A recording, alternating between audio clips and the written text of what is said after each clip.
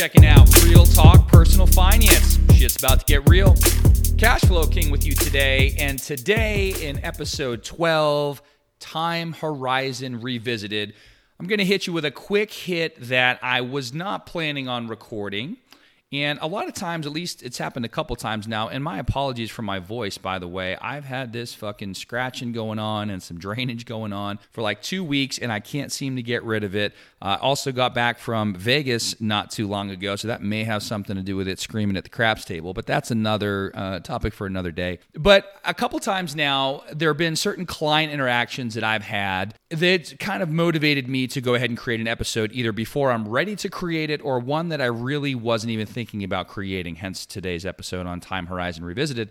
And I've asked you guys and still would welcome any feedback or suggestions to realtalkpersonalfinance@gmail.com. Again, that's realtalkpersonalfinance@gmail.com for any upcoming show ideas that you might like to hear about. But in the meantime, if something comes across my desk as it did today and prompts me to record a quick episode, I'm going to go ahead and do that. So today's episode was spurred by an email I got this morning from a client who's 53 years old, and she works in the healthcare space.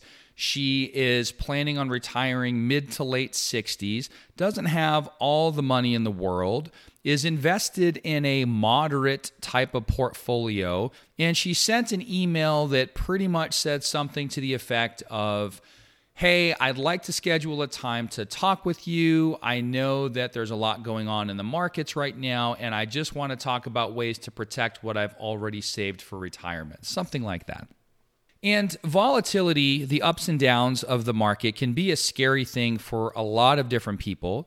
And if you listen to the media out there, a lot of media outlets will likely tell you things like, well, if you have more than 10 years to go until retirement, you're in it for the long haul, don't worry about it. Or if you're within 5 years of retirement, then you should ... fill in the blank. And they mean well, and I think a lot of those things are well-intentioned, but what they're talking about in those situations is what's called time horizon, which for most people in general, they would define as time zero, which is now, today, versus when I'm planning on retiring. Say that's 5 years, 10 years, 15 years. And they would call that your time horizon. And while technically you could make an argument that that is correct, I've been saying for the longest time now, and I've had conversations with a lot of clients, apparently not with this one, or she just doesn't remember it, that there's two different time frames or two different time horizons, hence the name of today's podcast, Time Horizon Revisited.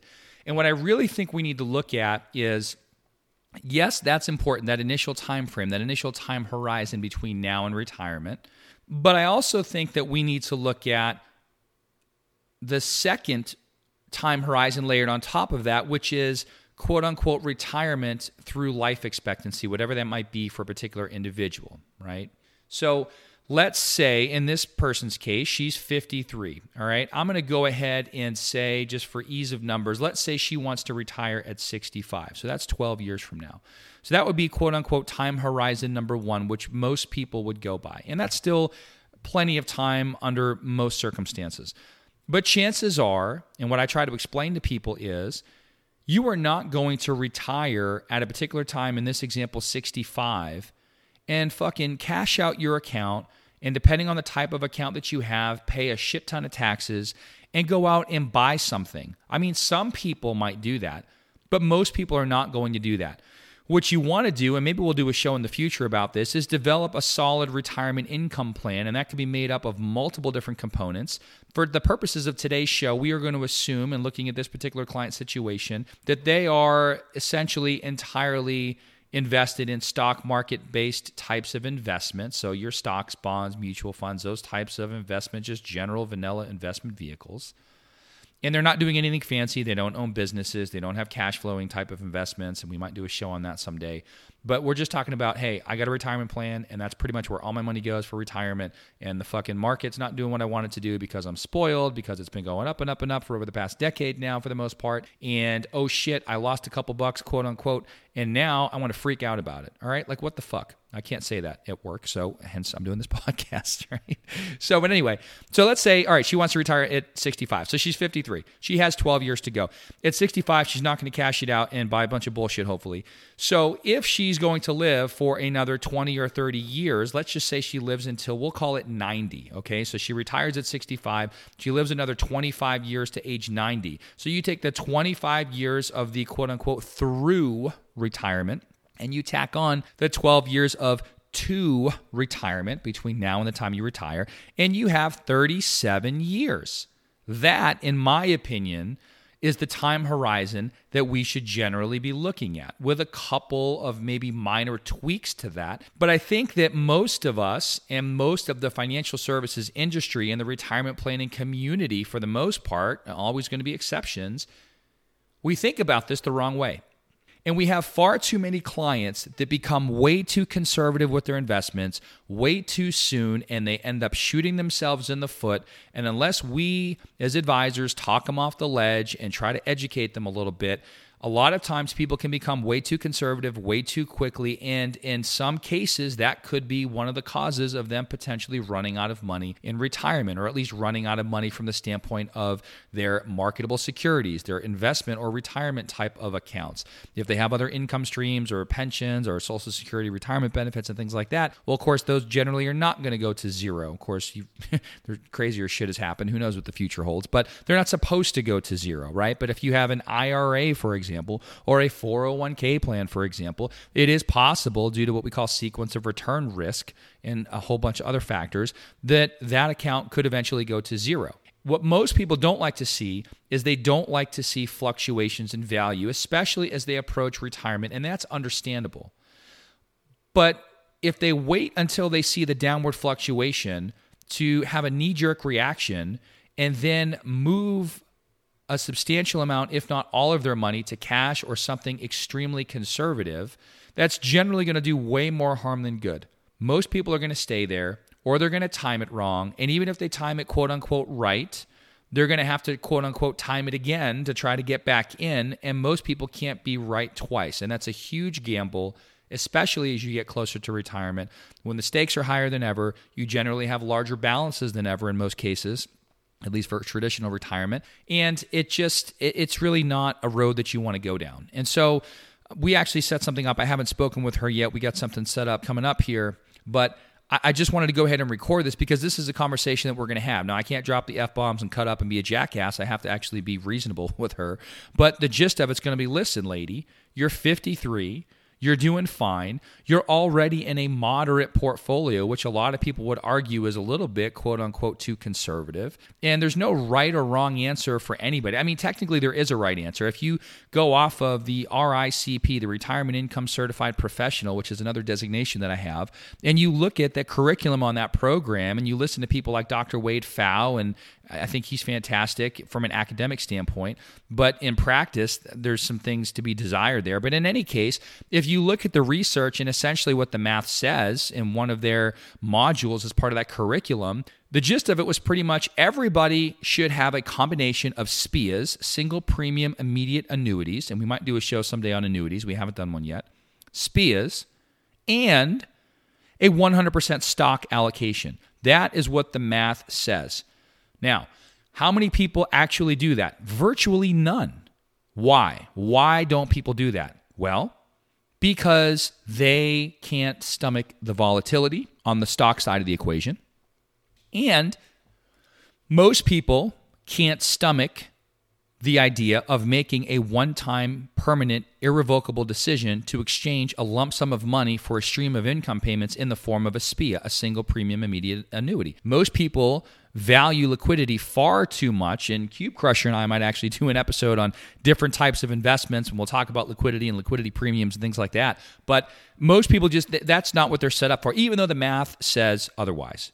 And so what's the right answer? Well, the right answer is to be invested in a portfolio that you can stay invested in. The best allocation for you is the one that you can stick to, that you're not going to change when times get tough, when volatility rears its head, when markets are not cooperating and they're going to the downside. That is what you want to do. You want to be able to stay the course in tough times.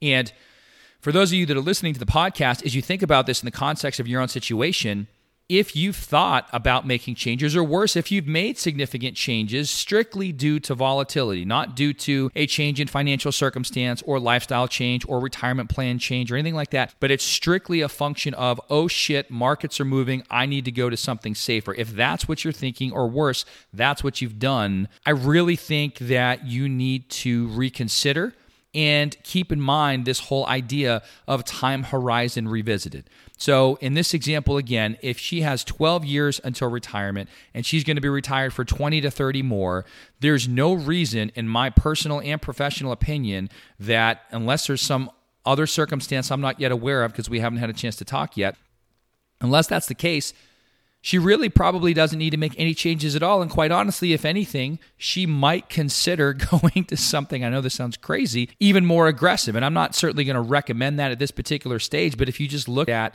the situation as a whole, that's what most of us should be doing. I mean, personally, when it comes to my stock market-based investments and portfolio, I am 100% equities, 100% stocks. Now, I do that in a variety of ways. I have some ETFs or exchange-traded funds. I have some mutual funds. I think I have one individual position right now. We don't talk a lot about investment specifics on the show, but if we just look at stock market type or stock market-based investments, and you look at the general breakdown of equities or stocks versus fixed income or bonds, and where do I fall, I am 100% equities. And you might not give a shit, and that's great. Maybe you shouldn't. It's not your money. Good for you. But when I get to be 53, 63, 73, quite frankly, I'll probably still be 100% equities. Now, in my situation, those are not my only investments. I have investments outside of the stock market, and maybe we'll do a show on different investments one day, and we'll talk a little bit about it. But even if all I had were stock market-based investments, I still, and before I had other investments, was still 100% equities. I don't think, if I had to just forecast the future, decades into the future, I would say that I will probably never have more than 25% in fixed income at any point in time, at any point in my life, regardless of how much money I have. And I even think that that would be on the high side. But I would say your quote-unquote textbook, moderate aggressive type of portfolio of about a 75-25 split, 75% stocks or equity type investments, 25% fixed income or bond type of investments. That's probably as conservative as I would get. And I honestly think I would remain, like I said, 100% stocks or 100% equities, because I have other investments to do other things, and we'll save all that shit for another day. The point of today's episode, short and sweet, quick hit to your face, is this.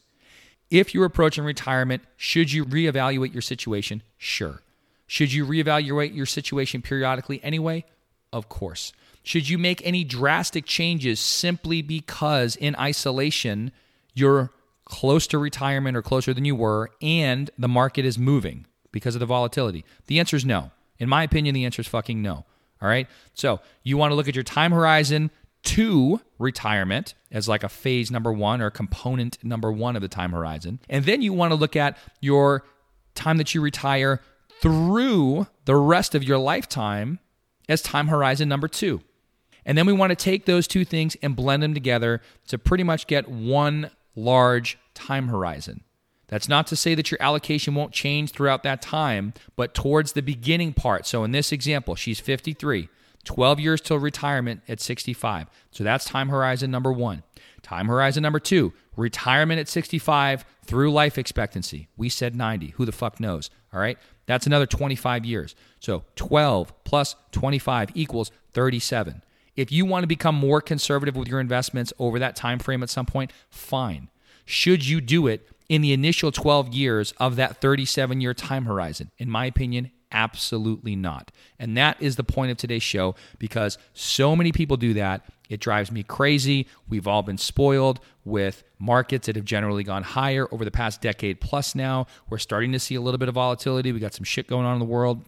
And there's a whole host of other things. The Fed just announced that they're going to hike interest rates and all this shit. Okay, fine. There's a lot of stuff going on right now.